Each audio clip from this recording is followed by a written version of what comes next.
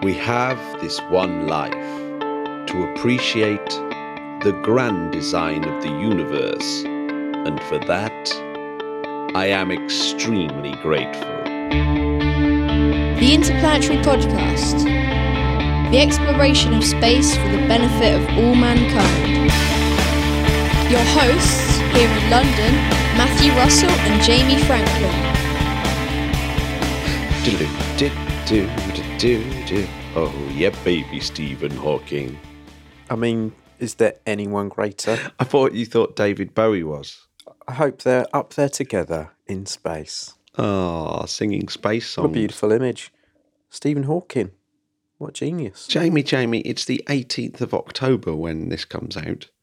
And the 18th of October is the anniversary of Pappus of Alexandria observing a solar eclipse. Get out of it. In the year 320. Pappus is a good name, isn't it? Here's another anniversary, 1963.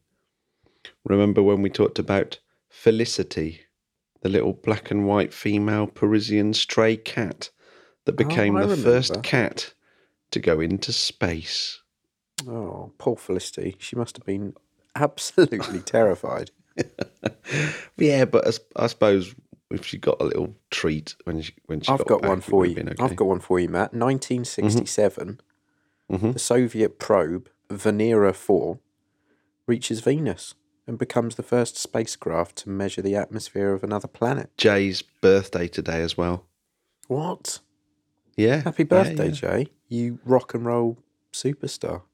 Yeah, you hear him every episode playing a bit of bass at the beginning there.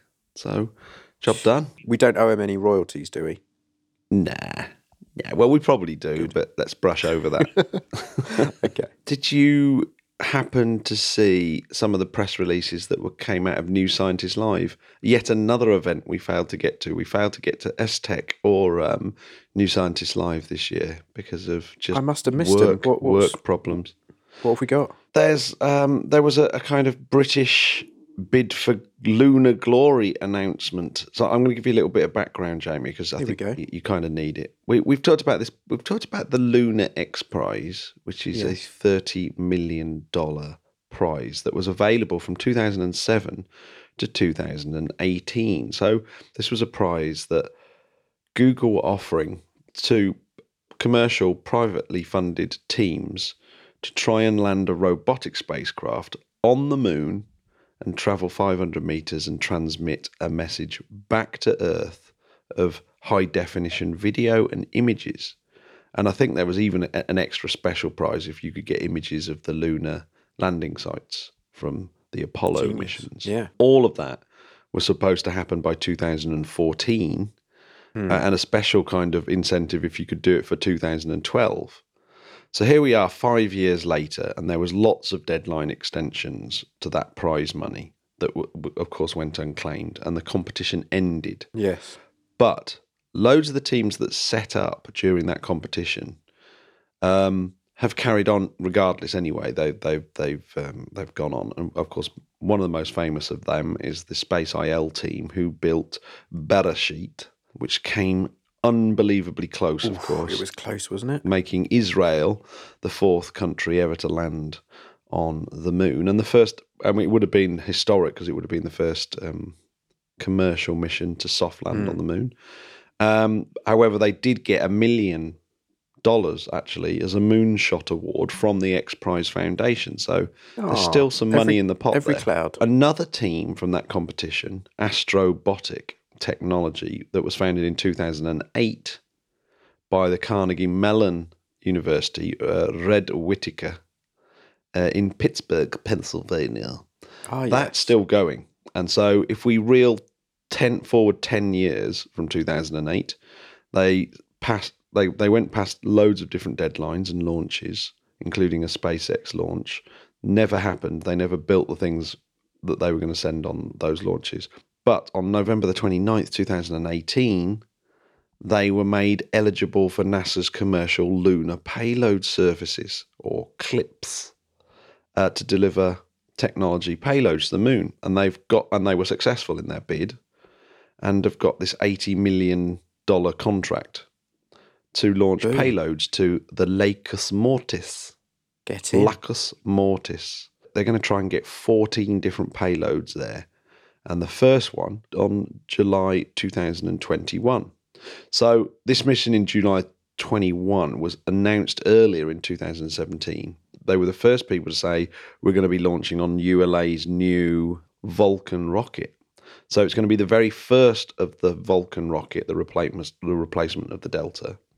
And it's going to be called Mission 1. Well, that's what it's called now. It wasn't called Mission 1 back in 2017. And that's going to carry a 90-kilogram payload to the Lacus Mortis. So what's this payload comprised of then? Well, yeah, so this is the cool bit, and we're going to get to the really cool bit in a minute. So, yes, it's actually going to contain a couple of small rovers from other X-Prize team, actually, the Hakuto from the Japanese X-Prize team, and then another team called the Team Angelic. I'm not sure whether they were an X-Prize team. I don't think they were. Then there's going to be quite a big rover, 33-kilogram rover from Carnegie Mellon University, and that rover's called Andy. Okay. And then there's going to be a little tiny library that's etched on nickel that's basically includes the whole of Wikipedia and the Long Now Foundation's Rosetta project. That's cool. If this happens in 2021, human knowledge up to this point has been saved a little bit in a little nickel Are dot they going on to the moon. include any episodes of this podcast? Well, of course they will, Jamie. We need to put it into book form immediately. Presumably essential. Yeah. This podcast almost is the Wikipedia of space, isn't it? Well, in its entirety. How are any little aliens going to get a grasp of humanity without us? I have no idea, Jamie. I have no idea. I think this will give them a little window into humanity's soul. Yeah. The exciting payload here, announced at New Scientist. There's a company called Spacebit who we've mentioned them before because they are kind of they want to use blockchain technology to democratize space so that all these new space ventures are funded by the general public in this transparent blockchain technology way. They announced that they've got this little tiny rover, 1.5 kilogram rover, that moves on legs. Ooh. If anyone had the kid's toy, Arthur had this toy. It looks very, very similar to the Arachnid. Basically, 4 legs coming out, looks kind of like a spider. And I think I've seen this one. Yeah, it's by the London-based blockchain botherers Spacebit, and this is what Pavlo Danielzyuk said. He said, "We could not be more excited to fly this mission with Astrobiotic. This mission will result in the first payload from the UK to reach the moon's surface and mark the beginning of a new era in commercial space exploration for Britain." Was he Welsh? Do you know, I don't know where Pavlo's from. I don't think he's from Birmingham anyway. No. Definitely true. The commercial landings, of course, it's going to be super historic, right? Think about this. Only government agencies so far have pulled off landings to the moon. And there's already been a couple of failed missions to land on the moon. As David Baker said last week, we seem to be plateauing in our capabilities here. So it's going to be very, very stressful whether this works. There's a lot of firsts going on, isn't there, for this mission? You've got the first Vulcan rocket, so that's not guaranteed. You know, a lot of first rockets end up blowing up on the launch pad or going awry, and then you've got a soft landing on the moon, which, by all accounts, looks like it's blooming difficult. Don't hold your breath, but it would be unbelievably exciting in 2021 if there's a little Arachnid roaming around on the moon with a little tiny British flag on it. Well, yeah. I'm keeping them all crossed. I can't believe how much has happened this week, Jamie, because I wanted to keep this bit short because I've got an interview to pop in. But before we get there, Virgin Orbit have said that they're going to be sending CubeSats to Mars, which is actually, whoa, this could be an extremely exciting piece in itself. What's the story? Virgin have partnered with Polish universities and a satellite maker called Sat Revolution to design up to to design up to 3 robotic missions to Mars in the next 10 years. And of course, remember the Marco CubeSats that sort of tagged along with the InSight mission, which was actually, the CubeSats really were an amazing mission. CubeSats that have gone into deep space, not in orbit around the Earth, but literally gone off into deep space. I love and that. were able to transmit pictures from these tiny little CubeSats from Mars and actually help relay the messages from InSight rover, the InSight lander, so that it could say to mission control that it was safe quicker than it would have done if it had to have relayed on the satellites. So, but do we know what the missions are going to be? As in, no. What are these CubeSats getting? Mars sensing data collection, I would have thought. I doubt they will just have nothing on them, but maybe some, vain, narcissistic people might stick bits of DNA on them so that they're preserved in Mars orbit forever or something. Who knows? Could be panspermia part 2. Just saying. Ooh.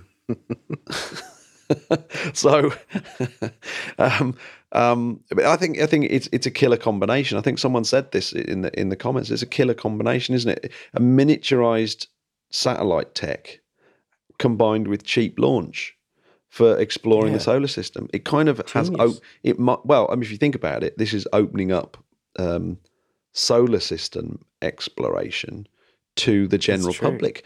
Maybe one day the general public will fund, some university somewhere will put together some CubeSat that will fly out to the outer reaches of the solar system and go in orbit round a primordial black hole.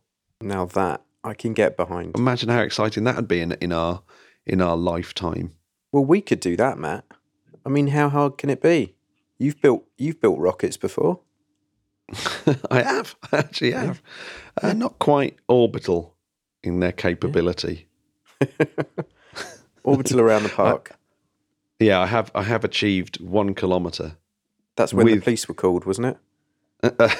No. Oh, actually, I don't know how high that one went. It just went above the cloud cover and I never saw it again. I seem to remember some military intervention. No military intervention. Oh. Just the old bill. Just the old bill, Jamie. Okay. Just the old bill. Did you see, and I actually did sit up to see a little bit of this live, the NASA unveiling the prototype of their new spacesuit? I did see this. It was ace. Yeah. Jim Bridenstine, not only was he doing this, he also went to Capitol Hill, the people that sign the checks for all this stuff. And it doesn't look like they're going to be signing any checks anytime soon for the 2024 timeline. They're much more happy with the 2028 timeline that doesn't basically involve Trump laying claim that it was all his idea to get people back on the moon. Yeah, definitely. And putting loads of astronauts maybe at risk of death and stuff. Anyway, yes, Bridenstine has been showing off a couple of new spacesuits, which is very exciting, especially when we keep talking about how there's only about 12 spacesuits that have been made in the last 30 years that are just kind of recycled. They need to bloody get some different sizes. We know that. Yeah, we do, although there's some exciting news about that as well. I mean, just never-ending news this week. The Exploration Extravehicular Mobility Unit, XEMU, the XEMU, which I believe is also one of your favourite anime characters. But it's true, actually. Yeah. Maybe even a Pokemon, who knows? But yes, it's pretty similar to the ones on the International Space Station, although there's that central bit that's like this great big metal bearing, isn't there? And that's to give improved comfort and mobility on the moon. But there was also, quite excitingly, although slightly overshadowed, maybe it has been showered. Yeah. It was the Orion Crew Survival System, which is like an orange, your classic orange flight suit, like the space shuttle ones. Obviously, a new and advanced version of it. The orange suits are the best, Matt, because it reminds me of Skywalker. Yeah, it really does, doesn't it? There is something really cool about orange spacesuits. I think we should knock ourselves up a couple of orange spacesuits for any of our publicity shots. What do you think? I think it'd be rude not to. Well, it worked for Tim Dodd, the everyday astronaut. It did. I'm going to start working on a patch. Actually, he's had some great interviews recently with Elon Musk and Jim Bridenstine. There we go. Maybe we'll be interviewing Elon Musk and Bridenstine next year if we get ourselves some orange spacesuits. That's what it's got to be. Yeah, good on him. Great channel. There is some news here. So, back in March, we had that all-female spacewalk controversy where it never happened. And then it was kind of revealed that spacesuits were a little bit sexist, and there wasn't really enough sizes, and you couldn't adjust them so that the two female astronauts could actually go out for their spacewalk. So Anne McClain couldn't go out with Christina Koch for their spacewalk. Old Jim Bridenstine has promised a suit that will fit all of our astronauts when we go to the moon. So there we go. Good on you, Jim. But the news about this all-female spacewalk is it's probably going to be happening today as we record this, Jamie. So Christina Koch, on her fourth walk, and Jessica Meir on her first, are going to venture outside the space station at some point. Good luck, Christina and Jessica. Yeah, it's going to be quite historical, that. So, hopefully we won't have any of these embarrassing situations again. An engineer called Christine Davis, who is from the JSC in Houston, the Johnson Space Center, wore the XEMU at this presentation. And it had, did you see the lovely red, white and blue sleeves that it had? It was quite cool. Ooh, yeah. One of the big differences between this and the Apollo spacesuits was the ability to reach overhead. So you couldn't put your arms above your head before. Okay. And that's because of these bearings that they've put in. So there's lots of bearings in the suit. One massive one around the waist that's also got a sort of flexion extension joint that gives you the ability to sort of bend over and pick up rocks, which, let's face it, when you go to the moon to do a little bit of science, it's got to be done, it's probably quite important. So, so Christine Davis swung her arms around. She did a few squats. I mean, I find squats hard enough as it is without a spacesuit on me, right? Yeah, but I'm glad you're doing, Matt, because you've got to work on that behind. I've got to keep my bum tight. You've got to achieve thickness. So Kate Rubins was nodding in approval as Christine picked up rocks from the stage. Most amusing. The good thing here, though, is the suit's sort of made from a fabric that repels the lunar dust, and the lunar dust can't get into all these bearings. And that's what happened in the Apollo spacesuits. The lunar dust got everywhere, and lunar dust is nasty stuff. So that's a bonus. It's not good, is it?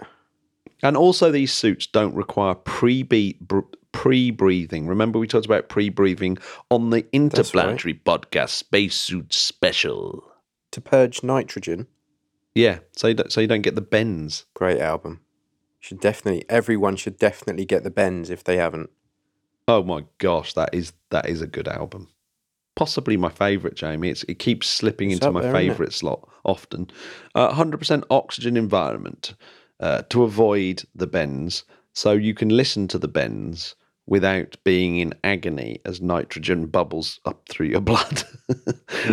So that's a good thing. So you can live in that spacesuit, which, remember, spacesuits are essentially a spacecraft, a sort of human-shaped spacecraft, and you can live in that spacecraft for about 8 hours with an extra hour for contingency. Good day's work. So if you fell out of a spacecraft, you'd have a long time to contemplate life and the universe. You would. In that suit. And the other bit, the Orion Crew Survival System, your favourite orange suits, have been tailored to the seat in the Orion Crew module. So they're specifically for the Orion capsule. Uh-huh. And we're going to be talking about Soyuz 11 slightly later on, because there's a little fact that I didn't know about Soyuz 11. But the Soyuz 11 accident is the only time that astronauts have died in space. And pressure suits, these type of internal pressure suits, that's what they're for. They're there to protect you in these accidental depressurization events during re-entry and launch. So they're pretty important. And this one apparently, it pumps up to 8 psi, and then drops down to 4.3 psi, and you can stay in that suit for 6 days. 6 days. 6 days, yeah. That suit will look after you for 6 days. So it's a kind of little spacecraft that will look after you, but for 6 days. What was the really sad news of the week, though, Jamie? Oh, well, it's got to be Alexei, isn't it? Oh. Has to be. Do you know what? Alexei Leonov.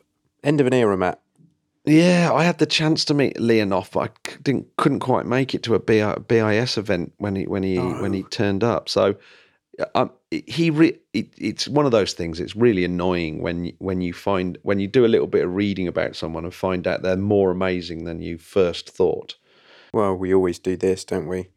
Yeah, and you do that when they die, don't you? It's like, well, hopefully we've covered some people who are still alive. I think we have. Yeah, we've actually had Alexei Leonov quotes at the start of the show, and we've mentioned him quite a few times, of course.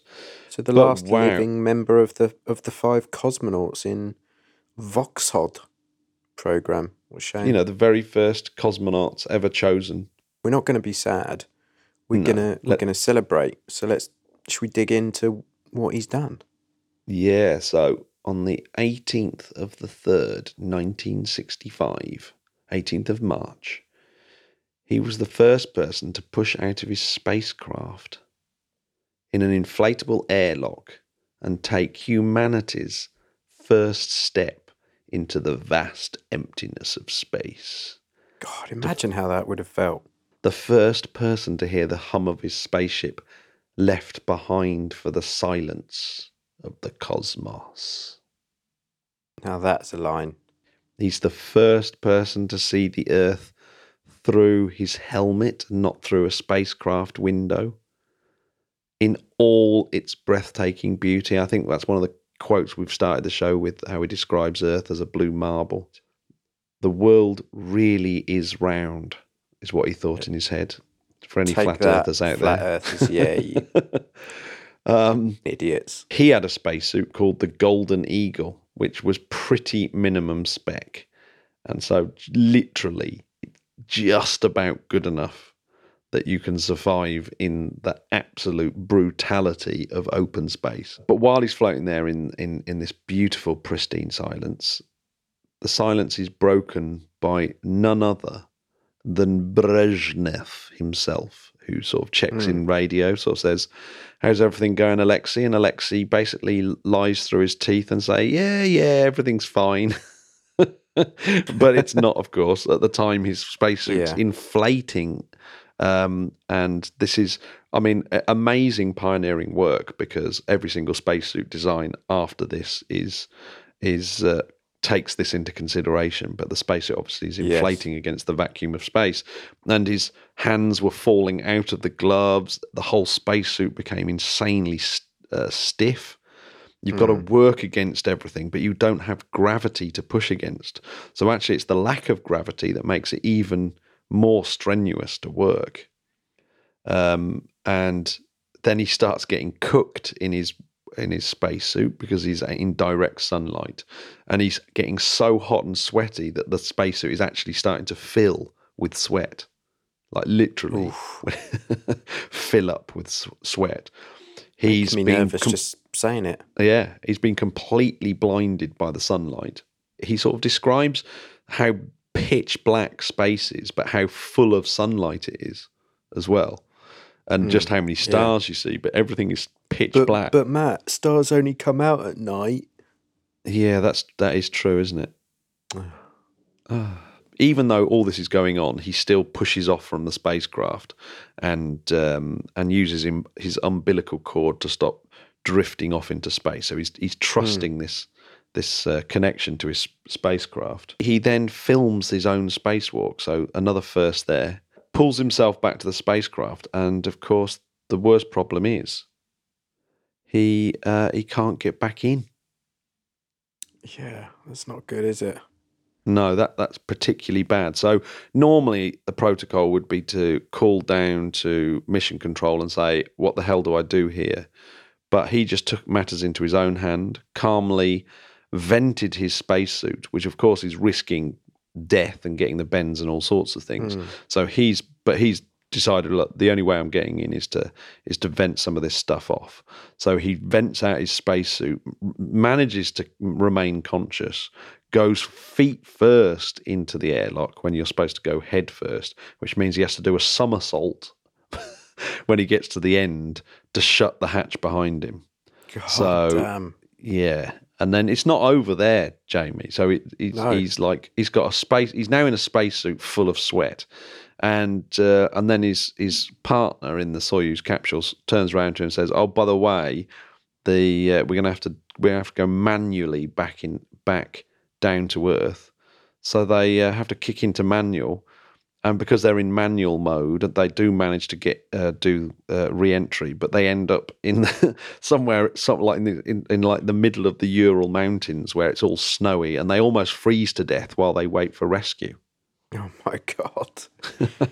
That's all you need, isn't it, when you get back to Earth? Oh my God! But some interesting facts about. I mean, clearly that's one of his most remarkable achievements. He also went on to be the first Soviet in space to shake hands with an American astronaut during the Apollo-Soyuz test mission, which of course has paved the way for Mir and the International Space Station. So it's an incredibly important mission in itself. But as a child, he actually was this really keen artist. He really did want to do art and stuff. And then he found himself as a fighter pilot.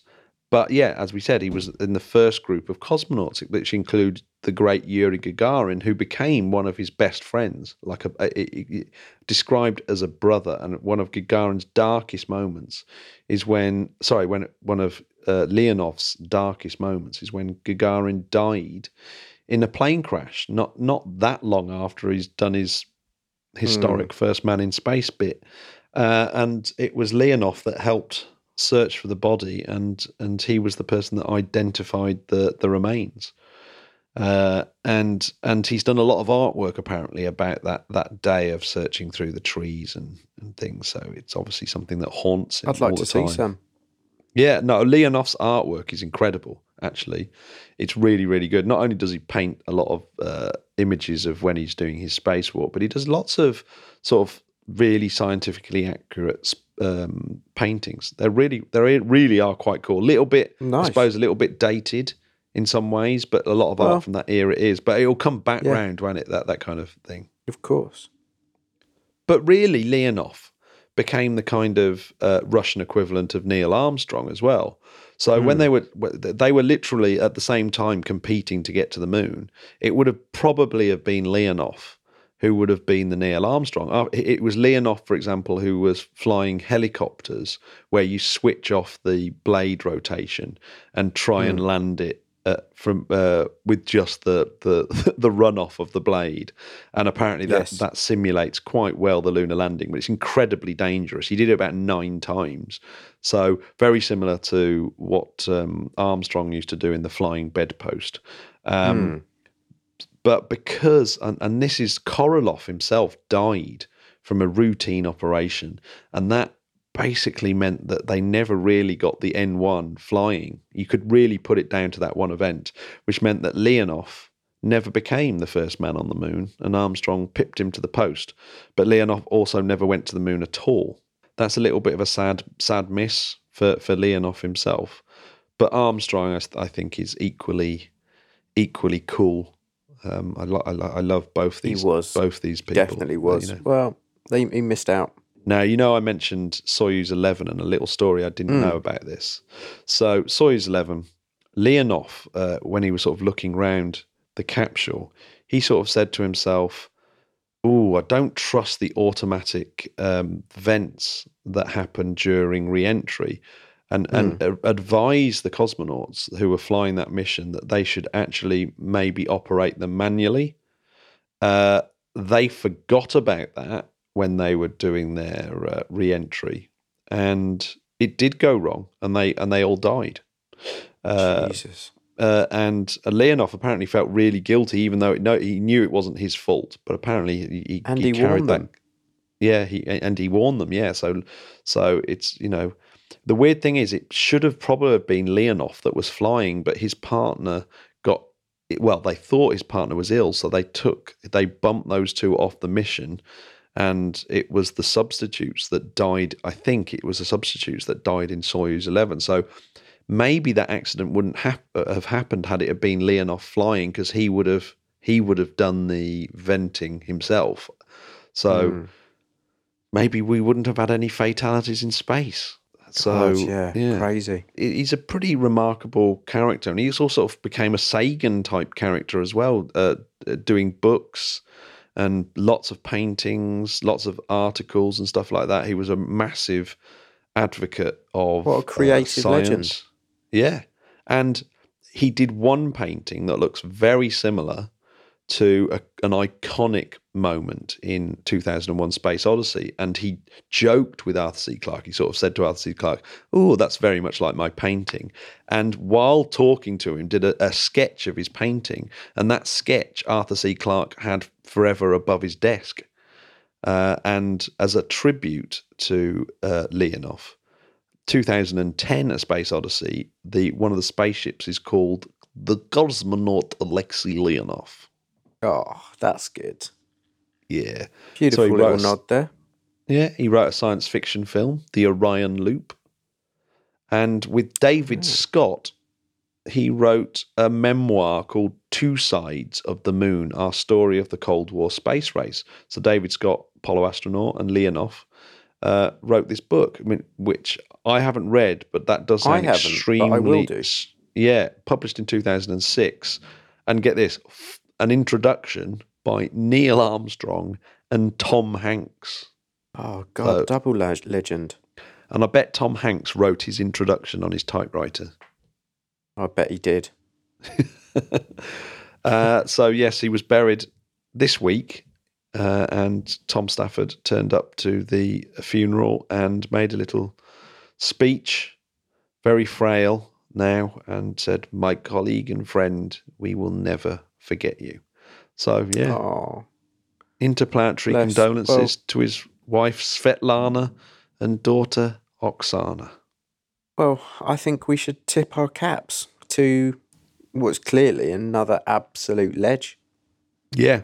So, Jamie, do you want to hear my interview with technology journalist Peter Ward, who today, his new book, The Consequential Frontier, has come out, and it explores commercial space.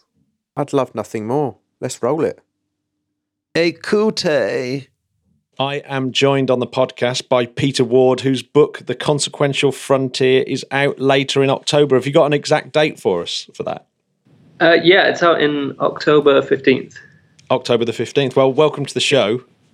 Thank you. Thanks so much for having me. The book is a challenge to the privatization of space. Can you kind of give us an overall picture of what that challenge is? I'm as excited as anyone by the private companies doing excellent things in space. It's all, really exciting stuff, and the way that they've moved things on. But I kind of realized that nobody had taken a moment to kind of pause and look at this and see if there's more we could do to make sure that this happens in the best way possible. And one of the examples I looked at actually was the start of the internet, where you see all these. The internet originally started as a military thing, and then the academics took over. And as it became more and more commercial, and companies became more and more involved, it's evolved into what we have today, which I think for the people who first started the internet isn't what they imagined it would be. We have a lot of issues, surveillance and things like that. So there is a kind of, I think there are comparisons you can make to space in that way, and that it's now possible to make a clear business case for working in space and putting companies in space. And really the book is about exploring the potential pitfalls of that and examining what we can do to stop them. So I guess a really good place to start, just like you do in your book, is the Outer Space Treaty. It seems that that's a sort of am I right in saying that's kind of like a cornerstone of the narrative of this book? Yeah. It's bizarre that it's still the kind of the document that tells you what you can and can't do in space. For example, it tells you that you can't colonize another planet or the moon. You can't claim any part of another part of space. But it was written and signed in 1967. So it's obviously pretty outdated by this point. That's before we'd even set foot on the moon. And it obviously didn't have any reference to the private sector because it just wasn't that big then, the private sector in space. So you've got this kind of old treaty, which is full of loopholes and was written purposefully to include loopholes so people could get around things if they wanted to. And then you've got this gigantic emerging private space sector, and at some point the two are going to clash. There's no way they can both continue. And so at some point the Outer Space Treaty is going to need to be rewritten. And at the moment it looks like the biggest possibility is that the private sector is just going to walk all over it essentially. So it's interesting to see how that's going to play out. And yeah, the Outer Space Treaty is a not very well known document, I think, outside of fellow space geeks, but it's really interesting, and it was actually, the way it was put together was incredible because it was signed obviously during the Cold War was going on, and it still managed to get all the major spacefaring nations to sign up to it. But unfortunately, it's outdated, and that situation is coming to a head now. In terms of the major governments who are signed up to the treaty, would any of them break away from it, or do you think that the real threat is from the commercial space sector to break away from it? Yeah, I think the real threat, unfortunately, is the private sector lobbying governments to break away from it, to call for it to change. You got Ted Cruz, the Texas senator in America, and he's already made kind of comments that suggest we need to look again at this, and he's obviously one of these American politicians who's pretty much for sale to the highest bidder. I don't think it's too controversial to say that. If you look at his record of money he's taken from different corporate entities, and so I think that's the way it will go. Basically, it will be politicians and governments putting this forward on behalf of the private companies who are lobbying them. Can you give me a really good example of something that's in the Outer Space Treaty that is just the low-hanging fruit that's going to get trashed first of all? Yeah, so I think, what definitely needs to change, their ultimate goal, I would say, is the thing that says you can't colonize or claim ownership of any part of space. So if you take that, for example, to the moon, it means that you can't say any part of the moon is your own. And if anybody wants to gather resources from the moon at any point, if they want to extract hydrogen and turn the moon into a gigantic petrol station, then that's really not going to work if you are abiding by the Outer Space Treaty, by how it's written. So there have already been ways to go around that. America has already said that you can extract resources from the moon without claiming ownership of that land, which is good in theory until somebody actually tries to extract resources from the moon, and then someone lands nearby and the dust wrecks all of their equipment and ruins their operation. So I think, that's the main one that they're going for, is that main part of the Outer Space Treaty, because it just seems completely impractical to be able to set up, I guess, a mining business and not own any of the land. Well, yeah, particularly considering, I guess, that one of the sort of biggest expenses is actually prospecting the land in the first place. Yeah, exactly. I think it's one of those things where everyone's kind of playing nice and trying to kind of tiptoe around it. But throughout human history, as soon as we've found a resource anywhere, I mean, all hell breaks loose, basically. And that's exactly what's going to happen in space, I imagine, just the same as it's happened on the Earth. Is there any kind of parallels between that and, say, the Arctic or any of those kind of, or the Antarctic, where you've got a kind of treaty about the use of resources? Is there any parallels to draw there? Yeah, there's definitely parallels. So I spoke to a few space lawyers. There's a kind of small community of space lawyers who are all fascinating people and argue amongst each other as much as you'd imagine space lawyers to argue.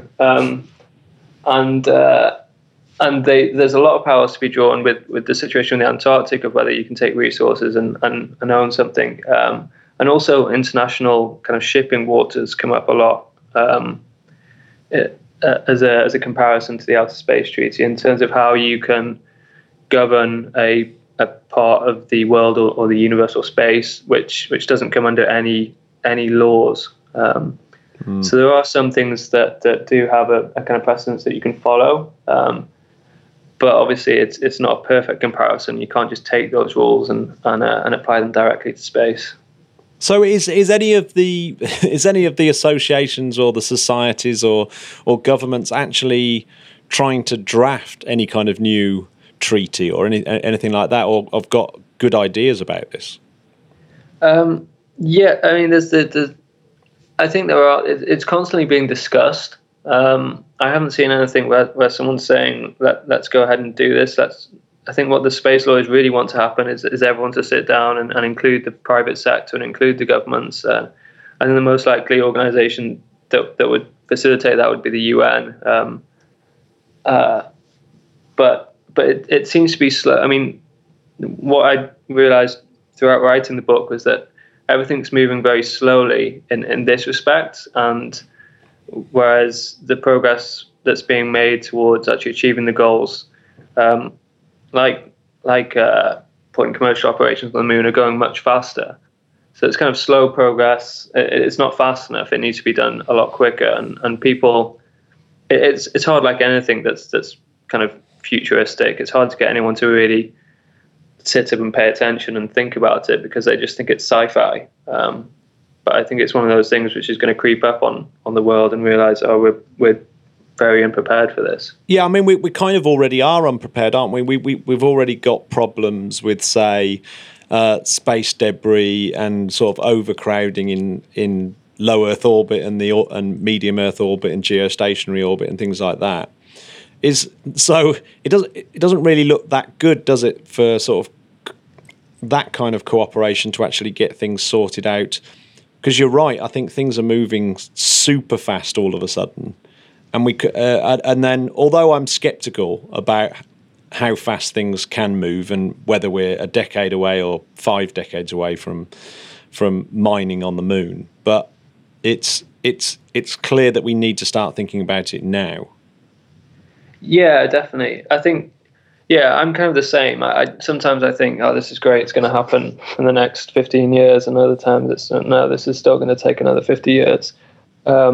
But it certainly is something that we need to start thinking about before someone tries it in a very dangerous way. For example, if there are no regulations and we don't have these laws in place, you can see what's happened with the space debris, with the satellites, and everyone kept telling me when I was doing the reporting for the book that it's going to take a major incident for people to take notice.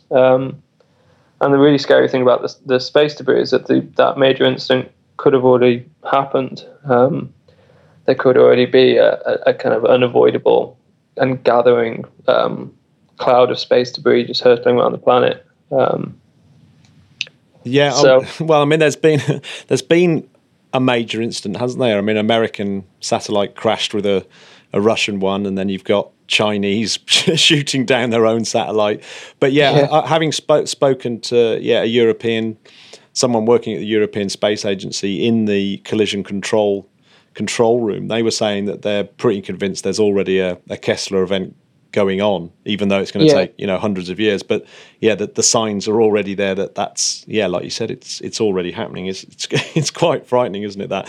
So in terms of planetary protection, there is like a really big issue there, isn't there? Because I saw an article that was quite an interesting.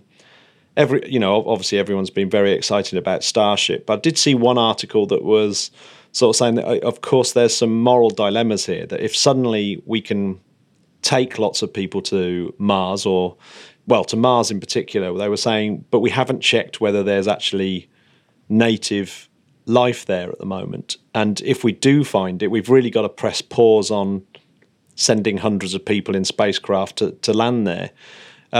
Where do you think planetary protection actually fits in with this, particularly in relation to Mars and Titan and Europa and all these other places that could actually have biological life on them? Yeah, I think it's a huge issue. And again, it's something that one's even harder to get people to think about, because not only are you talking about humans traveling to other planets, you're also talking about life on other planets. So getting a politician or a lawmaker to think about that is almost impossible. You'll just get laughed out of whichever government you're talking to.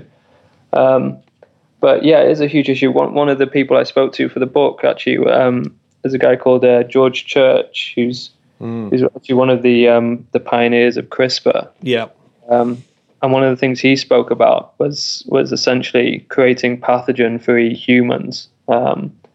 So putting humans in a bubble, essentially on Earth, and removing all pathogens from their environment, so they would essentially be completely pathogen-free when they were then sent off into space to explore.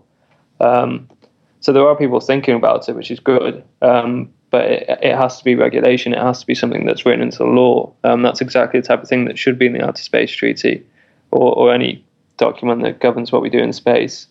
But we're way off thinking about that in terms of regulation. You briefly actually touched on one of my favourite chapters in the book, certainly the title of it as well, the human tardigrade. I know that George Church comes up in that.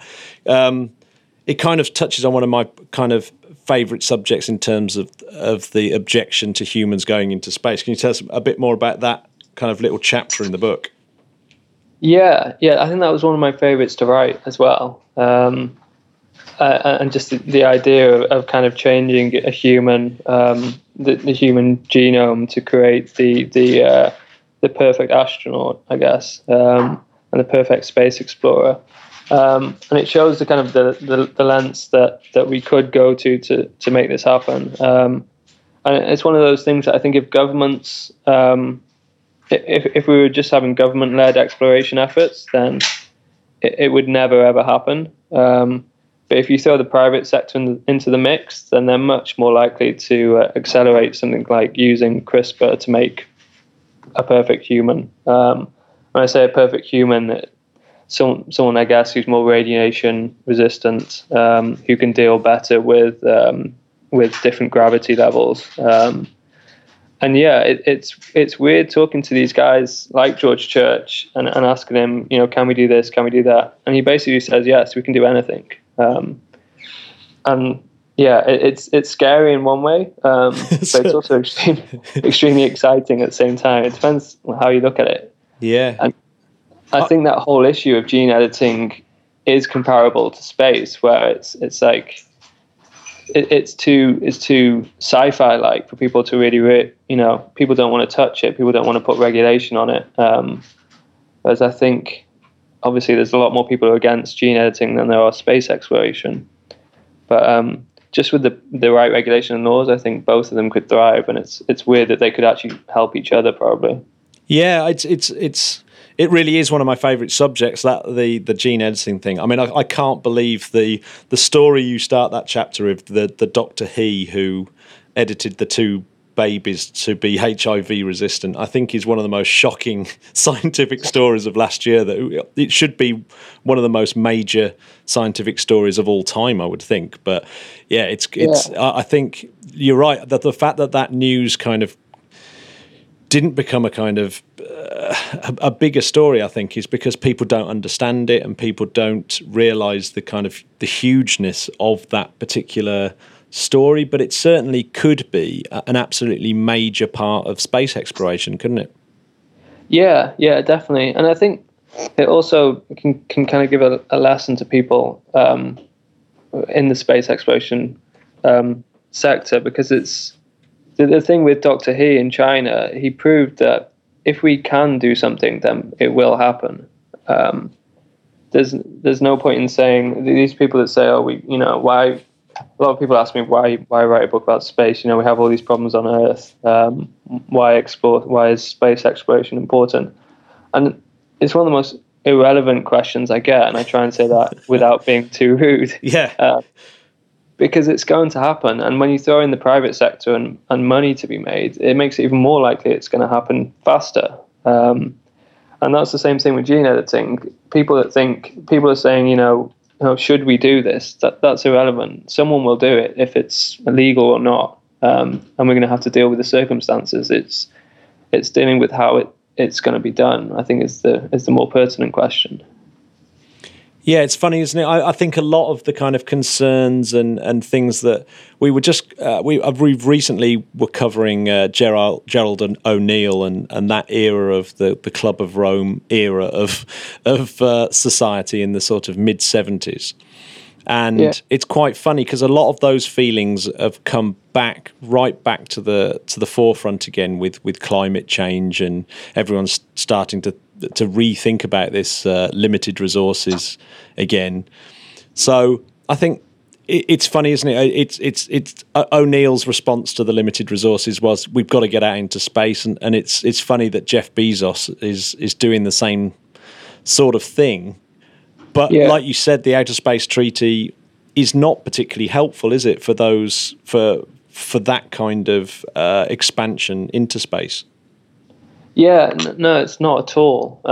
So if you take Musk's theory of the plan B, that we need somewhere else just in case the Earth is destroyed, then the Outer Space Treaty stops that, because you couldn't set up a colony on another planet. That would be an illegal colony.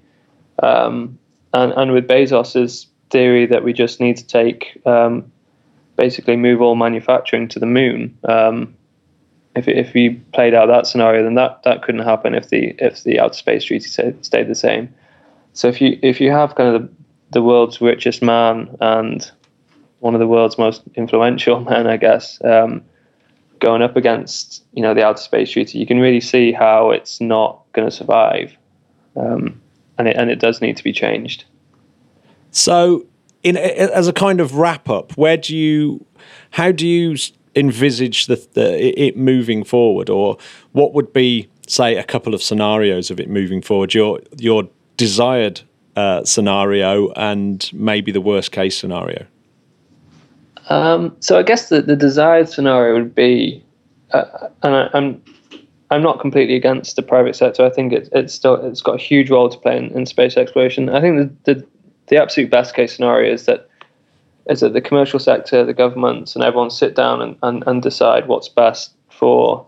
I guess acknowledge, first of all, that space is not something where you can be purely profit driven, and you do have to have that larger mission in mind, that we do have to. Everything we do in space should benefit the whole of humanity. It shouldn't just benefit the bank balance of one person or a select few investors. So that's one thing we have to kind of establish going forward in the private sector of space, and kind of have that as a benchmark for everything else that's set forward in terms of regulation and laws in the future. And I think the absolute worst case scenario is that we take everything that is wrong with capitalism and an industry here on Earth and just take it to space. If we are going to colonize another planet, or if we are going to set up manufacturing or mining on different planets or the moon, then if it's done with the wrong mindset, then it could be really dangerous. We're just going to amplify the problems that we have here on Earth. And it is an opportunity, if you do set up a colony on a different planet, it's an opportunity to take the best of humanity to that planet and really make a shining example of no inequality, no environmental problems, nothing like that. So yeah, it's a huge opportunity, and I guess the best case scenario is that we actually sit down and sort this before it becomes too late. And the worst case scenario is we ignore it and we just go off into space to colonize it or to do business with the worst of our characteristics at heart. Yeah, I mean it's a bit Star Trek versus The Expanse, isn't it? Really, it's like the utopian space exploration versus perhaps something that I fear is probably a little bit more realistic, and because how on earth do we get governments around the world and the commercial sector all to sit down and sort of have a conversation that feels, for want of a better thing, a kind of almost like a sort of hippie utopian dream. We know from history that never seems to pan out that way when there's money involved. Yeah, definitely. I think the one thing that does give me hope is that the individuals which are driving this, like Elon Musk and to a certain extent Bezos as well. I mean, you can say what you want about them, but I think on Earth-based matters. But I think in terms of space, they do have the right attitude. It's the kind of people that will come off the back of them that will use their kind of services to get into space, and whether they'll have the same kind of attitude that we need to help humanity, not just make money. That kind of worries me. Yeah, it is. It's quite worrying because actually Elon Musk made quite a good comment about how the results of the things that you make a company make actually reflect the way that your company is set up. So if we look at the way that I guess Amazon works, that presumably wouldn't be your utopian view of how an industrialized space might work. Yeah, that would be terrifying. if we kind of turn the moon into a gigantic Amazon fulfillment center, that would be, I guess, one of the worst case scenarios. So. Yeah. I mean, it's a really interesting one, isn't it? The how you drive equality would be one of the very, very hardest issues, because the way that space starts in the first place. Although I suppose you could take the founding of America as an example, couldn't you? I suppose as a sort of new frontier, and it feels, and I guess the Americas feels slightly more progressive than where they came from at the time. Yeah, and there's actually some comparisons that are actually made between the expansion of the railroads and where we are now in space, in terms of expanding the frontier. In that kind of scenario, than SpaceX and Blue Origin, and like the railroad, they're building the railroads essentially and expanding us into new places. And what's going to come now are the guys that are going to set up the saloons and the mining operations in new territories. Fortunately, obviously, there's no known native population for them to kind of plow through, but it's. Well, I suspect, other than maybe possible microbial life on Mars, I suppose that would become the new Native American, wouldn't it? I suppose. Yeah. For some people, I think that would. It's almost like a deal breaker for a lot of people, isn't it? That you can't just go to a planet that's actually inhabited, no matter who it's inhabited by. Yeah, no, and it's definitely something that should be taken into consideration. It's weird that it's taken so long for us to think that. I think it's because people still doubt that we're going to find any life, and I think it's kind of inevitable now that there is something on Mars. And if you're right about that one sentence, I think it's going to be just the most. I think there's going to be a lot of celebrating on the day that we find life on Mars, and then a couple of days later we'll start to have the real hangover of what it actually means. Yeah, definitely. And I guess for some of the guys trying to get to Mars, it's almost like when you see these big companies ready to build a new factory, and then they find some endangered species of frog lives. That scuppers all of their planning. But yeah, it's going to completely shake things up for both the private sector and any space exploration. That and amongst other kind of lots of other psychological issues about no longer being the only life in the cosmos and everything else. So it will be a pretty monumental time. Where can people buy your book, and remind us when it comes out? Yeah, so it's out on October 15th, and it's available on Amazon, I think Waterstones in the UK, all the kind of major book places. And is that worldwide as well? Is that in the US as well? Yeah. So it's in the US on Amazon, and it's I forget the major booksellers over here, so I'm always thinking UK. But well, I think Amazon and Waterstones are fairly major over there, aren't they? Yeah. Although I'm not sure we have Waterstones. Well, maybe not Waterstones. Yeah. Thanks very much for coming on. It's a really timely book, especially in light of the fact that Elon Musk seems to be suddenly moving at very great pace. So it's definitely a conversation that people really, really need to have. Thank you. Yeah. And thanks very much for coming on the show.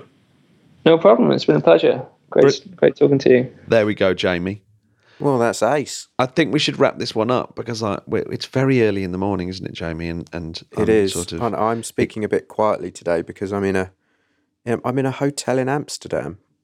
And I'm over to Sin City, do a bit of work, and everyone else is asleep around me. Oh no! I'm not in a room with anyone else, but the hotel walls are very thin. I know you and Tinder, Jamie. I'm sitting in the sofa of I'm sitting in the lounge of my sister's house, and I can hear her children getting up for school. That's how early it is. I've managed to do a podcast before. This is what we do for people, isn't it? You know, our commitment to space. Quick one, Jamie. Yeah, we've just had an Electron launch, successful. And a Pegasus launch. I think that might be the last one with Icon. That's a really interesting satellite. I want to talk about Icon some other time. Get in. But yeah, a couple of quite cool launches, those. So we've got so many great interviews coming up, Jamie. We've got loads in the bag. We've got absolutely loads. Yeah, I might have to stick one of them onto the Patreon feed because we've got literally stacks of them. That's the kind of thing we do with our patrons. How do you become a Patreon, Matt?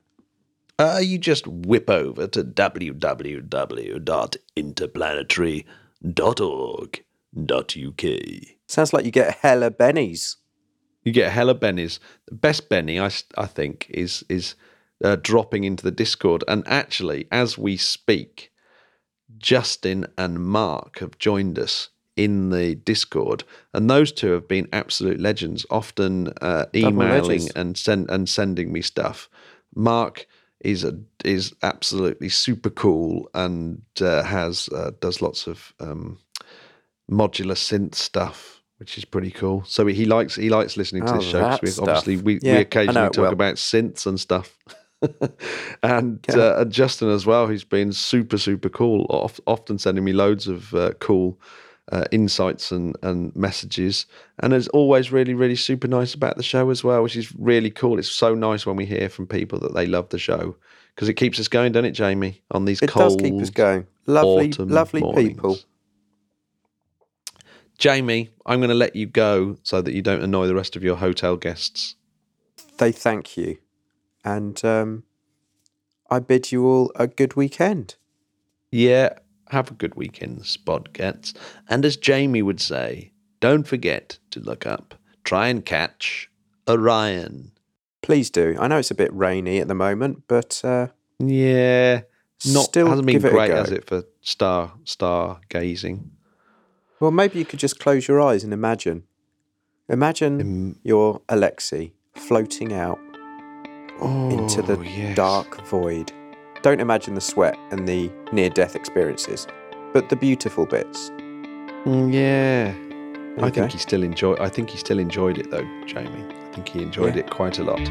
Definitely. Bye-bye, Spodcats. Goodbye, everyone. Bye-bye.